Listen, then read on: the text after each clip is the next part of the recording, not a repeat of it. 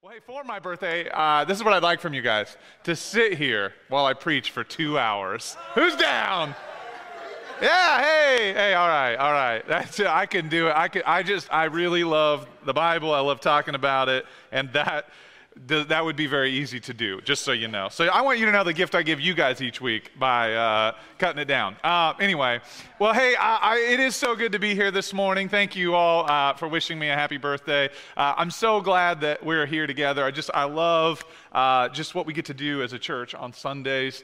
The big heart here of Living Hope Church is that we're gathering together to worship Jesus. We're gathering together to see what God has for us, to celebrate what God's been doing among us, to dive into the Word and get filled up with God's truth and God's call and God's commission and God's words to us. And we worship God in song. And so this morning our heart and our hope is that you would encounter God, that you would encounter Jesus the way He has revealed Himself in the Bible. And I really do believe that if you open your eyes, if you open your ears, if your heart is open this morning, God will bless you in a way that goes forever and ever and ever into eternity. God wants to encounter you today and meet you today and speak to you today where you are in your life. He has a purpose and a plan. He sees you. He loves you. He knows you. It's not an accident you're here. And I'm so excited because I just believe every time we gather, God wants to do wonderful and amazing things.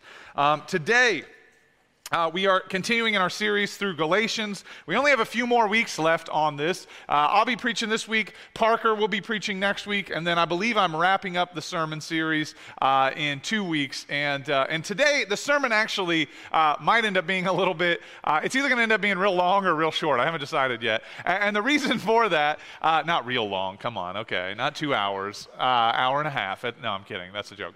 But the topic I'm talking about today is of critical importance, and it's something that we all, I think, can use some input on. And I've been a pastor for a long time now, and this is one of those issues that I've spent so much time, I've spent time pastoring people through. When I sit down with people, I find this is something a lot of people don't really know a lot about, what the Bible really says, or we get it's really about sin and conflict in the church, and I mean, the sermon's called Restoration and Reconciliation. And what I find is that often the tools that we have for this is we don't really have many. We're not really good at restoring one another. We're not really good at reconciling with one another. And many of us have sins and hurts in our lives that just haven't quite been dealt with.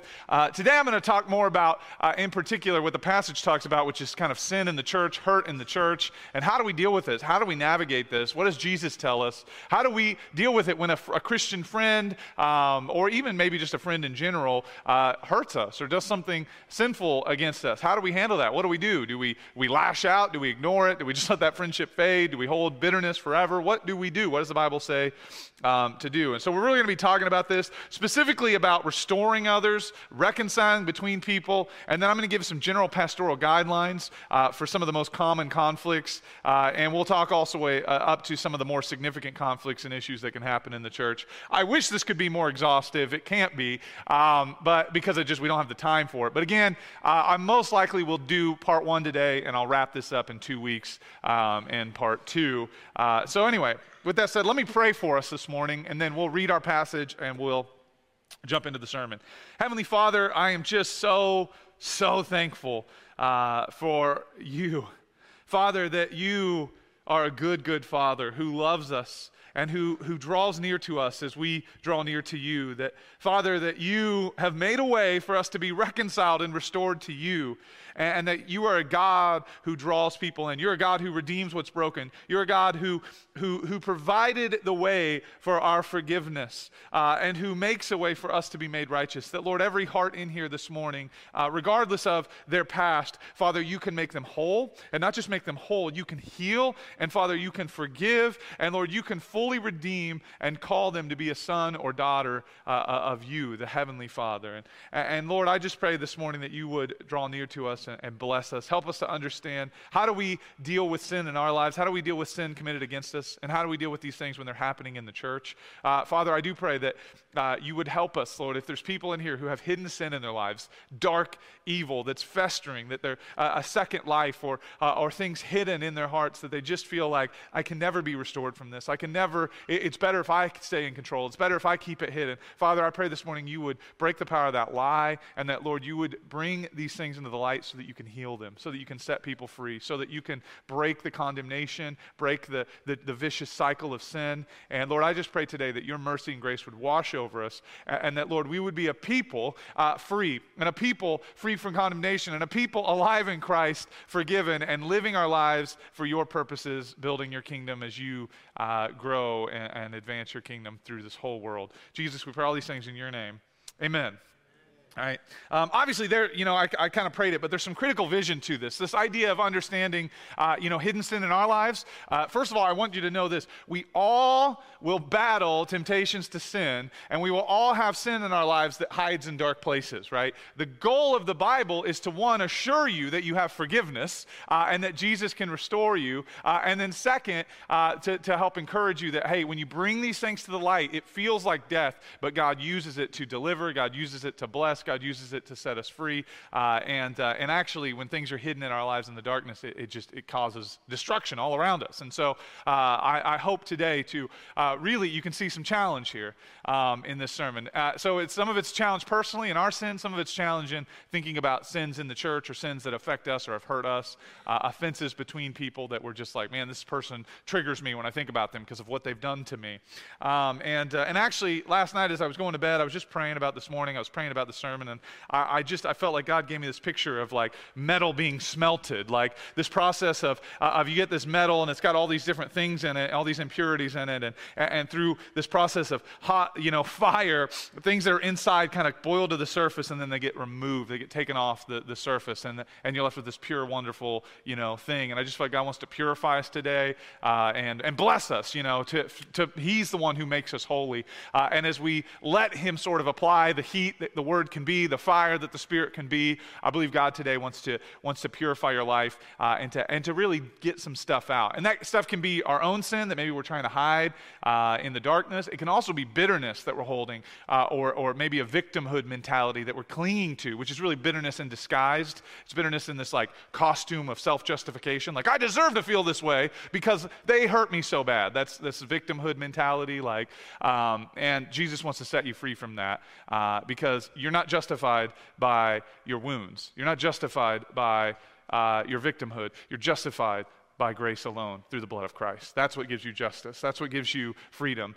Nothing else really gives you justification, by the way. So anyway, so let's read our passage, and you can see you can see even in this conversation how critical this topic is for us. So Galatians 6, the first 5 verses, this is all we're looking at today. It says, brothers and sisters here, if anyone is caught in any transgression, you who are spiritual should restore him in a spirit of gentleness. Keep watch on yourselves, lest you too be tempted. Bear one another's burdens, and so fulfill the law of Christ. For if anyone thinks he is something when he is nothing, he deceives himself.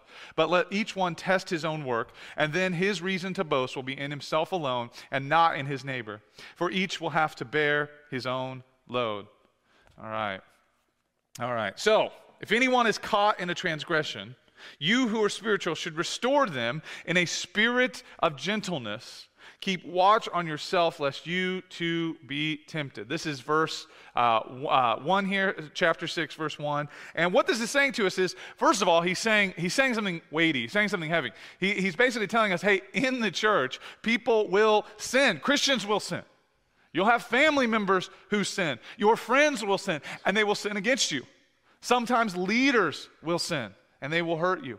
Right? They will fail you, right? Sometimes there's big sins, like people will do things that they leave a path of destruction in their wake. Sometimes it'll be little things, right? I will 100% sin against you in the sense that I will offend you at one point or another, right? Like I won't pay enough attention to you, and sometimes that'll be true, and sometimes that'll be false, and like sometimes it'll be, and so like the truth is everyone in the church, like we will experience this sin. And here we have this instruction. We should first take heart, and we're obviously talking about big sins here, I think, when he says this. He's saying if anyone's caught in any transgression, this idea that sin's going to happen, that big sins can happen in the church can be disorienting, it can be difficult, but we should have faith that Jesus is always faithful, And we should have faith that Jesus can restore people and restore situations and heal wounds, even in situations where things seem to be irrevocably damaged. Like, I just want you to know that. I've navigated some things in life that have been, just like nightmare scenarios that I just cannot believe at this point. Like, I remember being in it and thinking, this is the worst thing ever. And on the other side being like, God, I cannot believe how you turn pain and torment into wonderful glory. Like, it seems almost counterintuitive, but this is what God does. He's the one who, he showed us his great glory by taking death and turning into life. The crucifixion of Jesus turned into the most glorious victory in the history of humanity. This is a God who can take great calamity, great chaos, great pain, and turn it into glory and redemption and salvation. And so we should take heart that Jesus is always faithful even when people aren't, that Jesus can always restore any situation that you might go through, even if it feels really impossible. So here, Paul, he's encouraging us to restore people who fall into sin. I think that's really telling about the nature of Christians. We should be people who are aiming for restoration, right? And he also says we do it in a spirit of gentleness. There's a kindness. There's a love that should be applied here. And what I love about this is that I'm listening to Jeremiah, the Old Testament prophet, in my NIV dramatized audio Bible right now, and not a sponsor. But like, while I'm listening to this, it's amazing because like Jeremiah and Isaiah, they just have such sharp words at times. But this morning it was Jeremiah 29:11. It's like God inviting him in. Behold, I have a plan for you and a purpose for you. Like, I knew you before you were created, before you were formed in your mother's womb. And I'm just like, man, this wonderful spirit of gentleness that even came through the most intense prophets in the Old Testament. It's in there. Isaiah 9, it's in there. Isaiah 55, it's in there. And what I love is that there's even a humility about these guys. But we are, as Christians, a people who we want to aim for restoration in a spirit of gentleness. You see it in the passage, and in humility. We also want to guard ourselves that we would not also become tempted. And I think that part of that guarding is recognizing that we can be tempted, or we can be legalistic, right? We can fall into sin, or we can become Pharisees who are like, I'm not like all those other people, right? And we don't want to do either one. Rather, we want to walk in humility. So this instructs us foundationally how we should think about sin in Christian communities. Again, this is going to happen, but our primary aim is restoration in humility. He even uses this phrase. He says, those who are spiritual. And I believe he's calling, this is him using a phrase that really means mature Christians, right? If you consider yourself a mature Christian, you will be someone who aims for reconciliation, who aims for restoration, right? That means that you don't just ignore conflicts. And there's a difference between like forgiving a conflict and like especially little things, and then just like not reconciling and running away from a person. Does that make sense? Right? Or not harboring bitterness towards a person. Mature Christians will not be people who harbor a lot of bitterness. Mature Christians, those who are spiritual, will be people who reconcile and who seek to restore relationships, trusting in Christ, right? And so again, I would say this, the tone of this passage, the fact that it says restore them in a spirit of gentleness, leads me to believe this passage is talking about pretty significant sin. And even if it's not directly talking about only that, because obviously this passage would cover every kind of sin. And today we'll talk about the littler stuff all the way up to some of the bigger stuff. I think the primary push of this passage with the way it talks about restoring people, that it's talking about heavier sins, the more difficult ones, right? Like, adultery in leadership in the church, that kind of thing. Just adultery in general in Christian communities, or great harm, or, emotional abuse. There's all these things we can do to hurt one another. Lies, gossip, slander. These are things that can create nightmare scenarios within Christian communities. And often we don't know what to do when they have happened in the church, and it can be devastating. So again, the tone of this here, it's I love it. Restore them in a spirit of gentleness. So here's the thing. First of all, you need to understand, the passage says sin's going to happen in the church. The Bible basically tells us this is a reality. Now, conviction. That's when we recognize, man, there's something wrong here. This is not who I am. Conviction is like, it's when you feel your sin and you feel some shame about it. And I would say there is sometimes a degree of guilt, but it shouldn't be a guilt that condemns. It should be a guilt that is based in identity, right? When you and I sin as Christians, conviction really should be, if it's biblical, it should be, this is not who I am. This is not what I'm aiming for. And so conviction as a Christian should be a regular part of our lives, is that if we do sin, if we operate outside of our identity in Christ, we operate, in bowing down to the flesh. Galatians 5, the chapter we just read, right, says, those who walk by the Spirit will not gratify the desires of the flesh. Those who walk by the Spirit cannot please, or rather, walk by the flesh cannot please God. It's saying there's two ways we can live. We can live walking by the Spirit of God. That's the identity we're called to. And when we walk in that identity, it'll guard us from sin.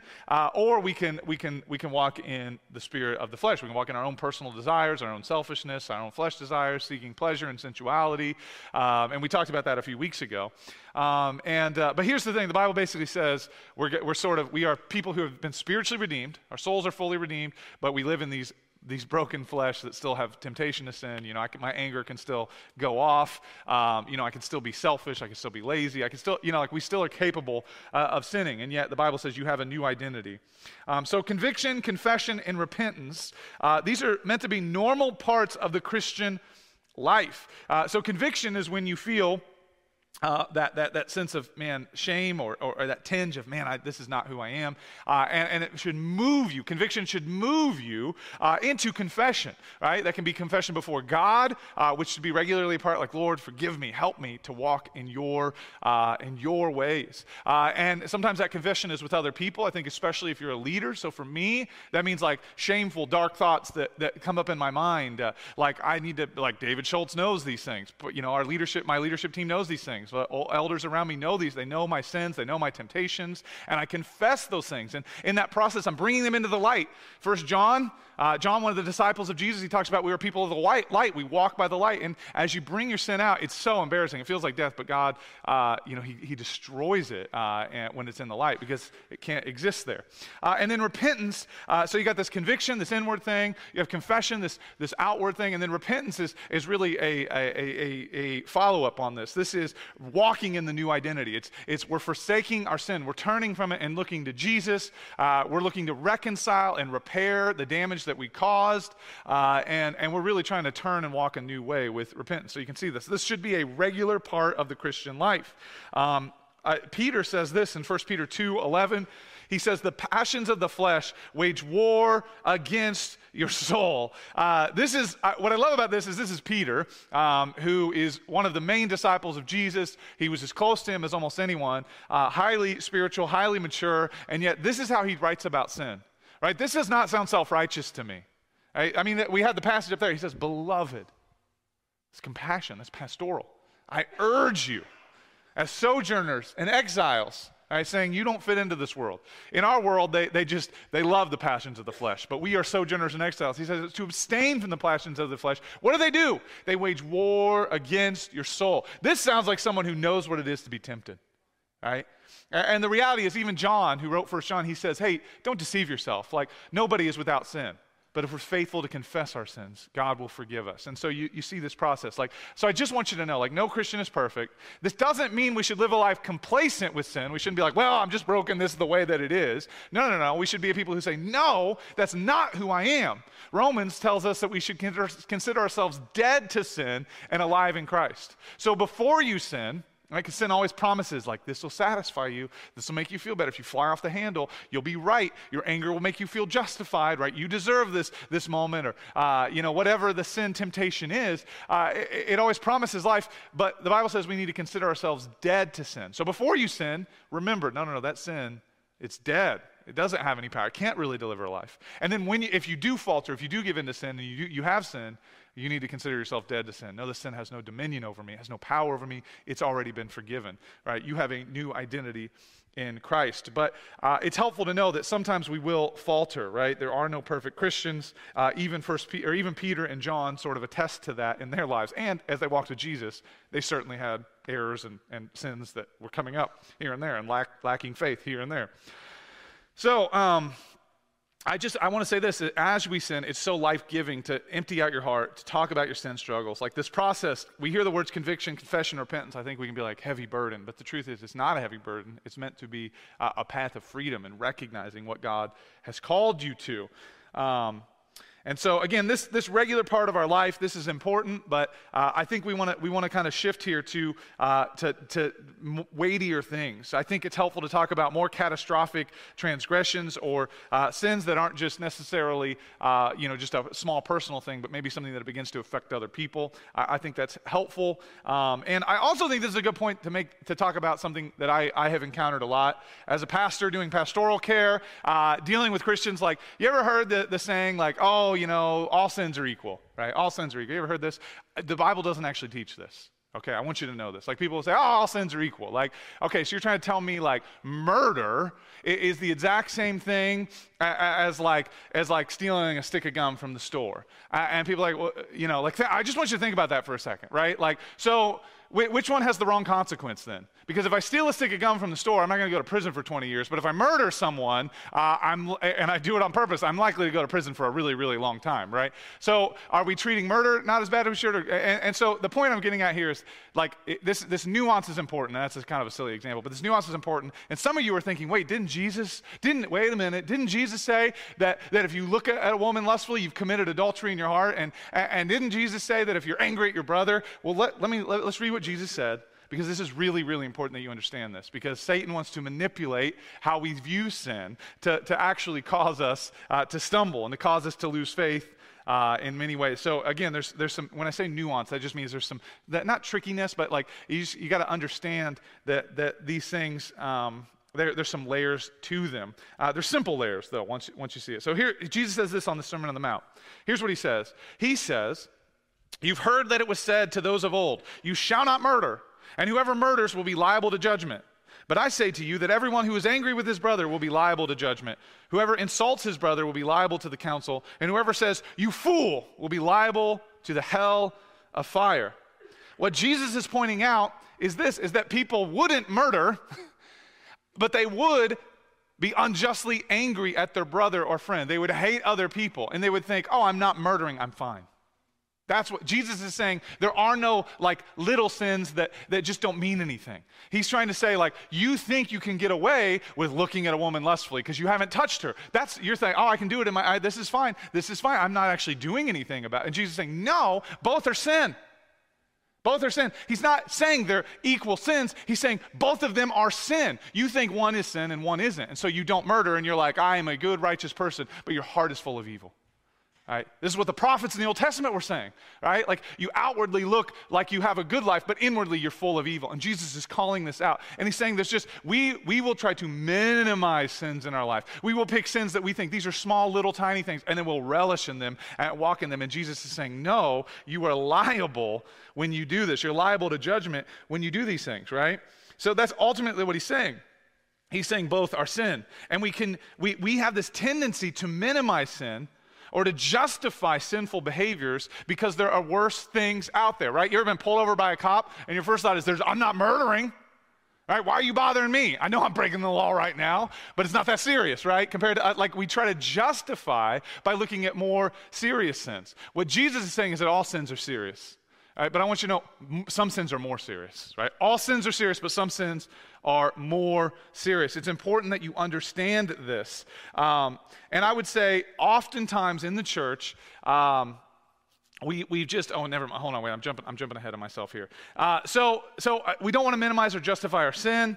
And again, this doesn't mean that there aren't sins that are worse than others. It just means that, there aren't sins that are there's not just some sins, these are just okay sins, right? It is a sin to hate your brother, even if you just insult them, right? You need to be convicted about that. That's not who you are in Christ. It's a sin to do that. But it's worse if you murder him, right? So think about that, right? Like, again, this is important that you understand, because there are people out there who say all sins are equal. That's not what Jesus is teaching. I just want you to know that, right? The Bible does not, it actually says that there's different depths of hell for different kinds of evil. It's just Jesus saying, hey, you think these things are fine, but he's saying, no. Sin is worse than you thought. But some sin, so that means like probably how you think about murder, it's way worse than you realize, right? Because we don't think about hatred as poorly as we should. And Jesus is saying both are evil. But certainly murder is worse than hatred. They are not exactly the same thing. So hopefully you're understanding this, right? And why am I laboring this point? Well, I think it's important that we understand how to be the people of the light that we are called to be. It's so important that we understand this, that we know that we don't want to be living in a place where sin is hidden. We don't want to be in a place where sin is secretly dominating our lives. Rather, we want to be a people of the light, because we all have sins. We all give in at times, and we have this temptation to keep it hidden, but God wants us to live in the light and be free from these things. He wants to break your chains. He doesn't want you to chain yourself up more, right, by hiding parts of your life away from others, away from your spouse, or away from the church, or away from Christian brothers or sisters. And you can't really hide them from God. He sees them the whole time. But he's saying, I've called you to something greater. Right? So we need to understand this on the personal level, and at the same time, we need to understand that sometimes sin can escalate. Often sin will escalate in our lives. Every one of you in this room, you have people who trigger you because of the way they've treated you. You have Christians who have sinned greatly against you. And we need to understand how to navigate when sin rises to such a level that it creates chaos and it sows seeds of death all around us. We need to understand how to navigate that. All right? The damage can often seem small, and here, this is an interesting note. When we're hiding sin in our lives, right, when we have this temptation to hide it, I'm in control right now, I would tell you this, is that when we're hiding sin in our lives, what we don't realize is that you are basically sowing seeds of death all around you. That in the moment may not feel like it's that you're like, well, I'm keeping it hidden. This is the better way. I'm not going to hurt my spouse. I'm not going to hurt I'm just going to I'm in control of this. I'm fine. It's okay.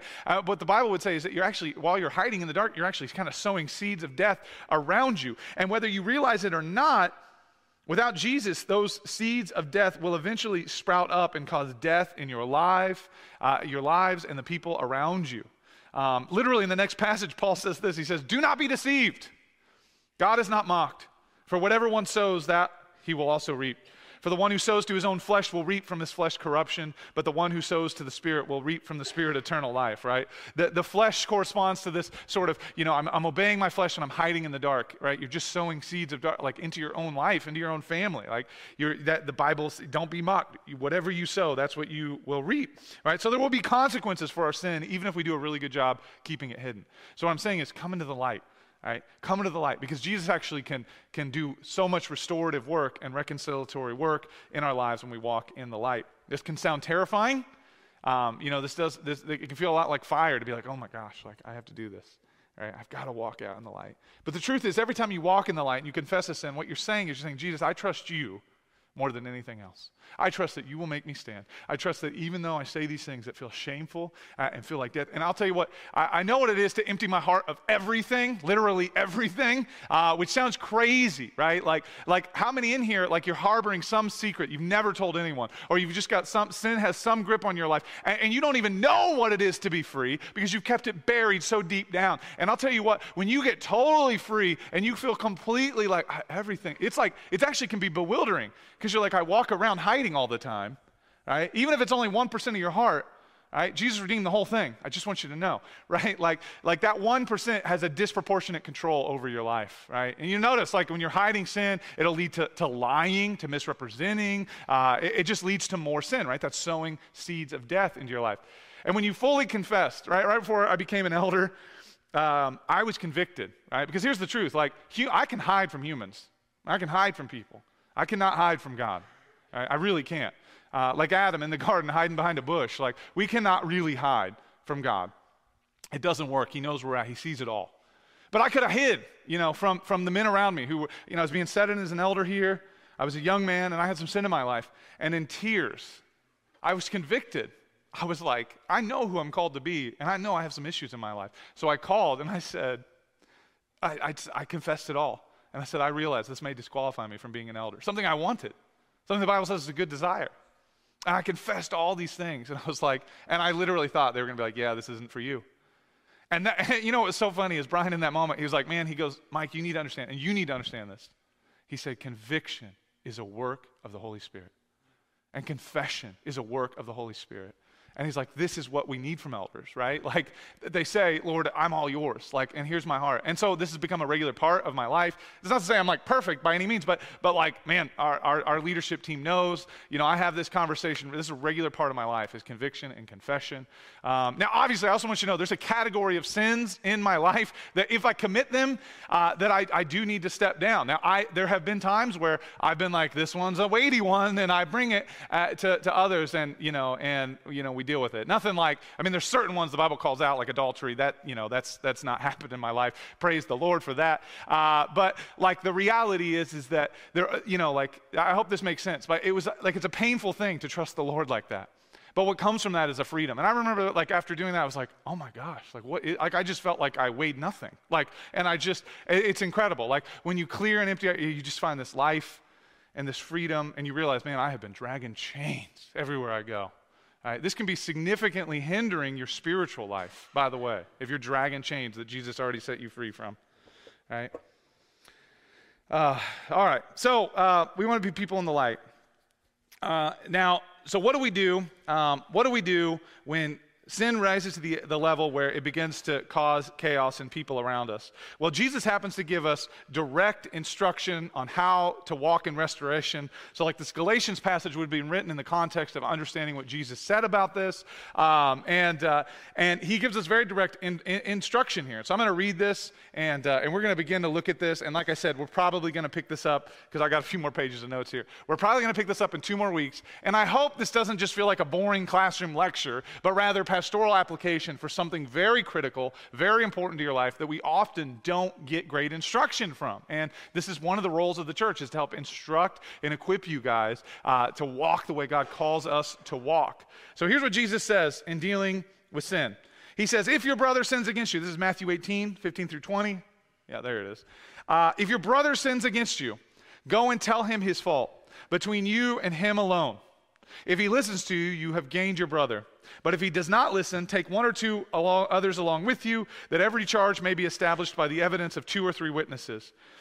If he refuses to listen to them, tell it to the church. And if he refuses to listen to even the church, let him be to you as a Gentile and a tax collector. Truly I say to you, whatever you bind on earth shall be bound in heaven, and whatever you loose on earth shall be loosed in heaven. And again I say to you, if 2 of you agree on earth about anything they ask, it will be done for them by my Father in heaven. For where 2 or 3 are gathered in my name, there I am among them. Just an interesting pastoral note here. You've heard this last part of this verse a lot, right? The last part of this passage a lot, right? Where 2 or more are gathered in my name, I'm there among them. Where 2 or more are gathered, I'm there among them. I don't know if you caught the context here, but what Jesus is saying is he's given a real authority in the church, in the community. He's saying, I am with you. I'm there with you. When you're navigating these really difficult things, when the church is when the church is healthy, preaching the gospel, coming in Christ, in the name of Christ, standing in Christ, and they call someone to sin, this is not a light thing, right? I have had people who we have as a church come to and said, hey, you've got this sin in your life. Hey, your marriage, this thing is happening. And they just walk away they just leave. We're going to talk about this. We live in a culture where actually we have skirted the way that Jesus talks about reconciliation here. We get away from it. Like, what people do here when we go through this process? 90% of the time they leave and go to a different church. You might be here today because you've done this. You might have left a church out of conflict, a church in the authority of Christ, sitting in, I just want you to recognize this. And if that's you, even if there's a sliver of that, you should go and reconcile. You know those passages in the Bible that says, if you're there at the altar with your gift and you go to and your brother sinned against you, you're unreconciled with your brother, right?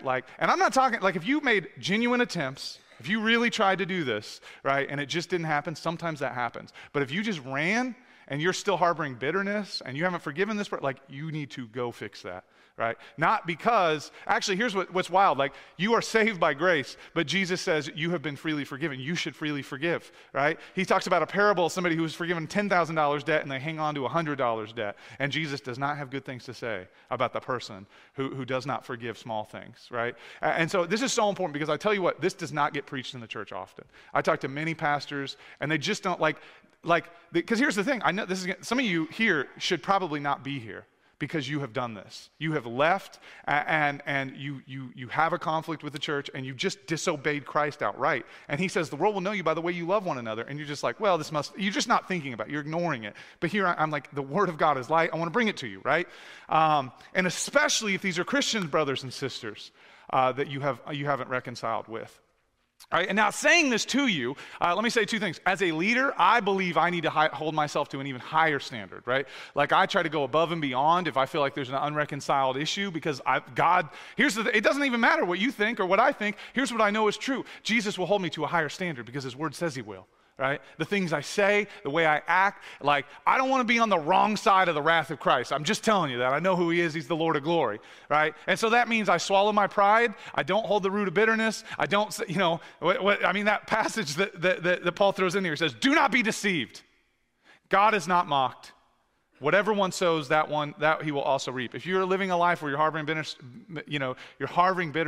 or you just live in a life that you disobey Christ, especially when it comes to loving, your brothers and sisters in Christ and reconciling issues, right? Like, do not be deceived. God will not be mocked by your ignorance. He will not be mocked by your light treatment of his church, his people. This is his bride, right? Like, I just want you to know, you should grab on to how weighty it is that Jesus said. Like, I've had people who essentially, now I don't believe I'm like the be-all, end-all spiritual authority, but I do believe that Jesus has called me in his authority to be a pastor and to be an elder in this church and to preach the word of God and to shepherd this flock well. Now, here's the thing. If you don't believe that your leadership in the church is called by the Holy Spirit to do those things, you probably shouldn't go to that church, right? And two, if you don't just believe God does that, well, then you need to read your Bible because he clearly does. He does do this. This is a huge calling. And so I say all this to say, like, you've got to understand the weight that Jesus puts in spiritual authority, right? Like, and it's for your benefit, right? Leaders should be like fathers, spiritual fathers, shepherding and flocking, shepherding and guarding the flock well. And hopefully that's been your experience, right? You're like, okay, our leaders, they're not domineering. They lead by example. And they shepherd. But sometimes we do have to get the staff out and be like, listen, you got to obey the word, right? Listen, you're sinning against your wife. Listen, you are spreading slander in the church. These are rare instances, but they do happen. And 99% of the time, unfortunately, maybe 90%, I feel like 1 out of 10, right? Remember that time Jesus heals those 10 lepers and only 1 returns? It feels like that percentile for when we feel like, and if you know me, my leadership team knows me, I err on the side of like, let's just show grace, right? Like, God has to really move. I can feel convicted by this passage because I'm like, oh man, like, there are some people who did terrible things, and I'm not sure we obeyed Christ here like we should have, right? I'm not sure I called them to action like I should have. And guess what? Even in my gentleness, I was often called a Pharisee. I've had other church leaders accuse me of being pharisaical and because of how we treated people who sinned greatly in our church. And I'm like, man, I don't even feel like we went as far as Jesus told us to go on this. So anyway, this is a big deal.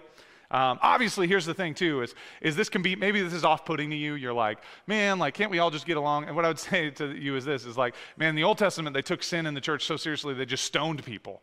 Jesus is like, no, I'll get stoned for you, but because he took the penalty, he took the wrath, now we can reconcile one another. So when we treat evil in the church lightly, we treat the crucifixion too lightly. And you just got to know that, right? Like, here's the thing, when you have been hurt greatly, when people treat that lightly, you don't like that, right? It feels hurtful. And so for me as a church leader, like, when sin happens in the church, you might be sitting on the and this is what happens. People on the outskirts of this church, when stuff happens and we're addressing sin, like, we have addressed some sin in this church over the years, sin from leaders. What happens is you get people who are like, oh, can't we just all get along? And can't we just, and I'm like, no, because they're claiming to be Christians and they're hurting lots of people and they're unrepentant. If they're repentant, you won't notice it happened, by the way. Right? If they're unrepentant, the whole church feels it. But if they're repentant, you won't really feel it, right? Repentance means they say, when we go to them, they say, you're right, I've messed up, and I'm sorry. And they basically begin to walk through it, and it works. It happens. It changes. When they're unrepentant, they're basically saying, no, you're wrong. I'm covered by grace. I can sleep with this person who isn't my wife or my spouse. I can have a baby with this person who isn't my spouse. And actually, the Bible tells me I'm okay to do this. And that sounds like a made-up scenario, but someone actually used that one with me. And they left the church, and they went to another pastor, and that pastor was like, you're being a Pharisee to this person. And I kid you not, that actually happened to me. And it sounds unbelievable, but we live in a culture that has tried to skirt this. So I'm gonna talk very briefly here. We're gonna wrap up. We're gonna come back in 2 weeks. Hopefully, you guys are. This is benefiting you and helping. I know it's maybe not the most fun topic to talk about, but it is weighty and important. I mean, the fact that Jesus says what he says here at the end of this should draw our attention. He does not normally speak like this, right? Right, we want to be like, oh, where 2 or 3 gathered in my name, there I am among them. We talk about that in like prayer meetings and on Sunday morning, but Jesus is talking about the weight of his presence while we're calling out sin to reconcile and restore, right? Because the goal is not to call sin out. The call is reconciliation, right? The aim here is reconciliation. So essentially here you see a pattern. Jesus is basically saying, he first says, hey, if someone sins against you, go deal with it, right? Go and deal with it. Go talk to them. Don't go tell your friend, oh, so-and-so did it. That's gossip, right? That's not good, right? I believe you can go to a leader and say, hey, a leader you trust, and seek counsel. You can say, hey, this situation happened. You don't even have to be that specific. You can just say, hey, the situation happened, and I'm really not sure if I'm making a big deal out of nothing or if I should talk to the person, right? And you can seek counsel and leaders. But don't go to your friend who is an immature Christian, a bitter Christian who hates that person, and then say to them, oh, so-and-so, and then, oh, I know they did. Because you know what that'll do? It'll raise the offense. It'll create more division. It'll stir up bitterness, and it'll make you feel justified for the sins that you're committing in the moment and the sins that you're committing when you hate your brother or sister now even more, that you've talked to somebody who doesn't help you. Hey, look at that. Clapping for gossip. I love it. Anti-gossip, not clapping. Because, here's the thing. Gossip and slander are a huge deal in our day and age. We just can't treat them lightly. To be fair, it's something I struggle with. It's something I try to confess. It's something I try to deal with. I think that's the other thing too, is that you grow as a Christian. Like when you hear the word gossip, I think we can picture something this super catty, like you talk to everybody. No, for me, it's just like things can leak out that shouldn't leak out, right? And it's not to a general audience. It's to, you know what I mean? Like I know my own heart. That's what I'm getting at. And probably I would say it's a very human struggle, right? It's a very human struggle. All right, so someone sins against you. It's implied here that they don't seem to notice. They don't apologize. Maybe they're in denial or they're ignoring the issue. Jesus says, go to them in private. I think Galatians 6, in the spirit of gentleness. Tell them their sin. If they hear you, puberty strikes at 37. If they hear you, and they agree, they will apologize and you will be reconciled. That's what he means by you've gained your brother. If they hear you, they're saying, you're right. I did do that. It says you gained your brother. If they hear you, because you're going and you're asking for forgiveness, or you're asking for them to apologize. I'm going to give you my pastoral caveats on this issue, and then we're gonna freeze this and stop right here and pick it up in 2 weeks. And invite all your friends to come have hey, we're talking about reconciling and sin and gossip at our church this next week. You come, and they'll be like, what? I'm not coming. Okay. So I'll give you my pastoral caveats on this. And when I say caveats, I just mean I think just in my experiences, I've done this, and we've looked to, the whole counsel of Scripture and tried to walk this Matthew 18 thing out. How have we navigated this? Well, I think obviously what Jesus says here is wonderful. It's great. So my first one would be this, 1 Peter 4:8. Says, above all, keep loving one another earnestly, since love covers a multitude of sins. So I believe this means we should be very merciful and forgiving when it comes to sin. So listen, your brother or sister sins against you, right? Do you go to them every time? Well, I think this passage applies, right? Sometimes, you ever been around your friend on a bad day and they say something out of character that offends you? I think love covers a multitude of sins. Right? Now, the moment that it becomes a pattern of repeated, they're having a lot of bad days in a row here, right? I think that would be a time where you would go to a person and say, hey, I've just noticed lately, you have been saying some things that offended me, right? Right? I think we can show a lot of grace in something that's irregular, something that's not often. Now, obviously, if that irregular thing is, well, Michael Marks walked up to me and just beat the crap out of me, like he beat me up, right? That's probably not something I'd be like, well, he had a bad day. Hey, who's cheering? Michelle! So, people, your friends will have a bad day. You can show mercy and grace. Love covers a multitude of sins, right? That multitude of sins is not like adultery. That's not what it's like, or like murder. It's like there are things, we all have bad days. There are all, you can show mercy and grace to your friends. So I would just encourage you that. This is my general, when I'm doing discipleship, I tell people this, because you will get offended. People will hurt you. You'll come to church one day and you'll have the worst day. You know how many people leave our church because they had one bad day here? A lot. a whole lot, right? And not, a lot of times it's guests, but more than that, it can even be people in the church. Sometimes they let these things pile up. Sometimes you need to be more forgiving, but sometimes you just need to obey Christ and in a spirit of gentleness, go to your brother or your sister and talk to them. And I do think, here's what I would say. Most offenses or sins that happen between Christians are small things. Most of the worst sin we experience in the church start off as a lot of little small things where they don't seek reconciliation. They let it go, either a person ignores it and they're harboring bitterness while the other person's kind of sinning against them, or it just turns into this sin off, right? I think where you get sides divided and both people feel like they're totally right and they both feel like the other person's totally wrong, but they exist in a place where they're still around each other, so they're constantly sinning against one another.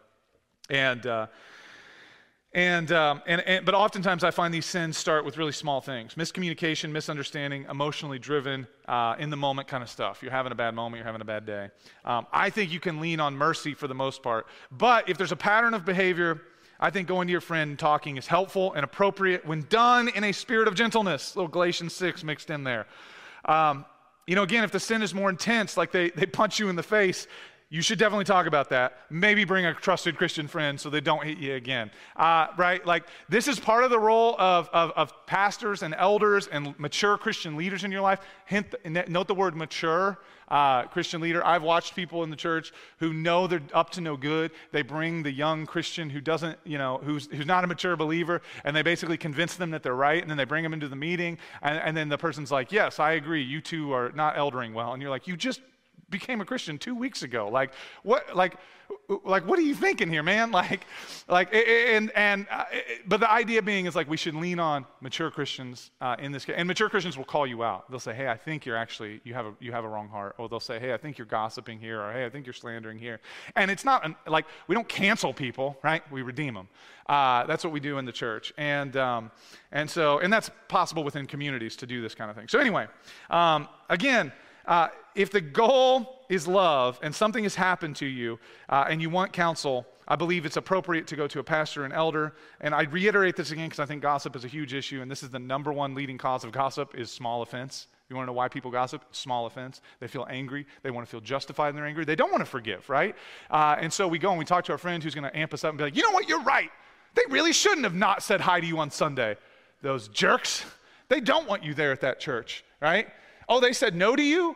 How dare they say no to you? You know what? All the churches are Pharisees. And I have rewound the story on this and be like, so tell me what exactly happened. I learned this from my friend Brian Mowry, great pastor, great mentor in my life.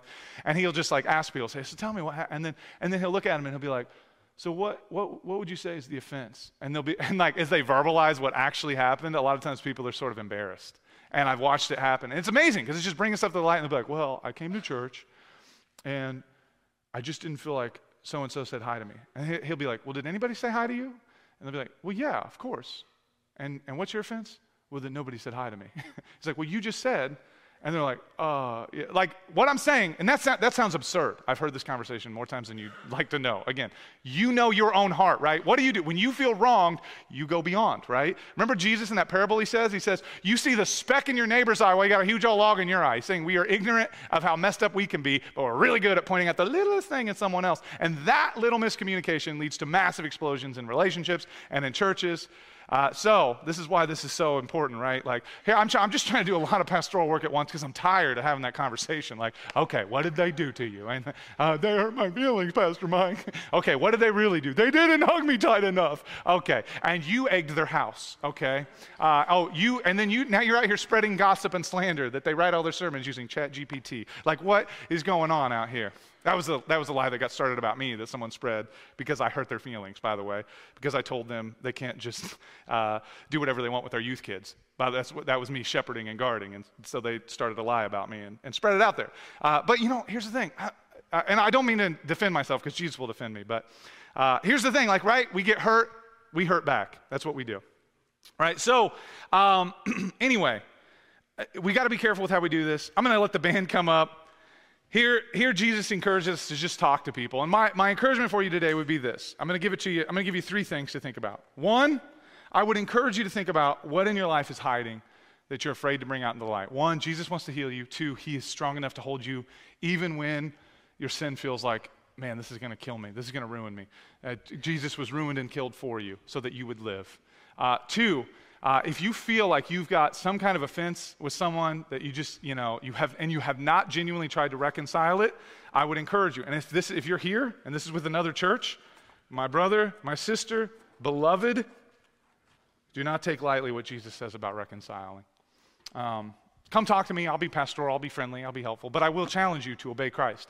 And, we are saved by grace, but Jesus doesn't save us by grace so that we can treat love with one another flippantly or carelessly or ignore it.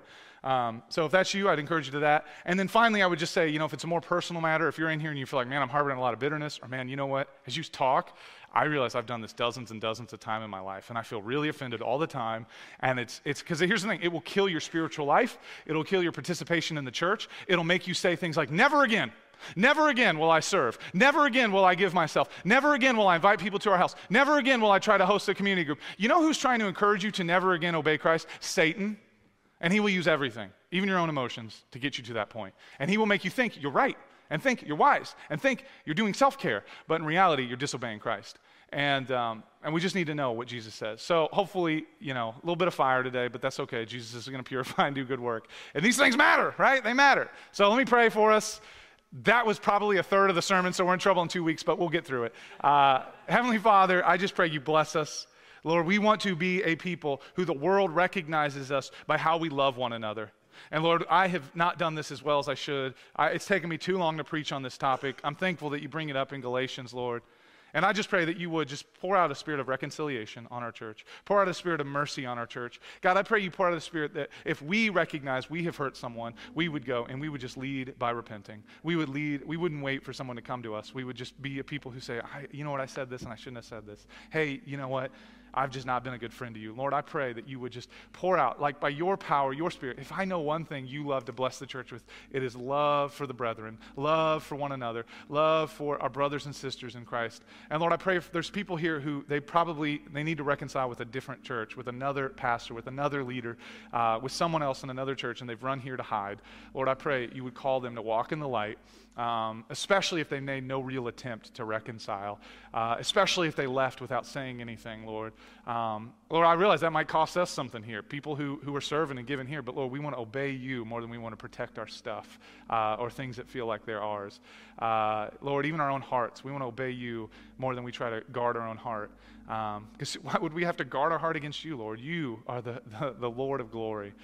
So Lord, I just pray, breathe your redemption, breathe your reconciliation, breathe your restoration. God, help us. Help me to lead and shepherd. Help our leadership team, our elders to lead and shepherd well here at Living Hope Church, God, because sometimes your word has to be brought with some fire. It has to be brought with some power. Sometimes, Lord, you do call us to shepherd with a staff a bit. And I just ask that you would today, in strength, strengthen our church and bless us. Have your way here. In your name we pray.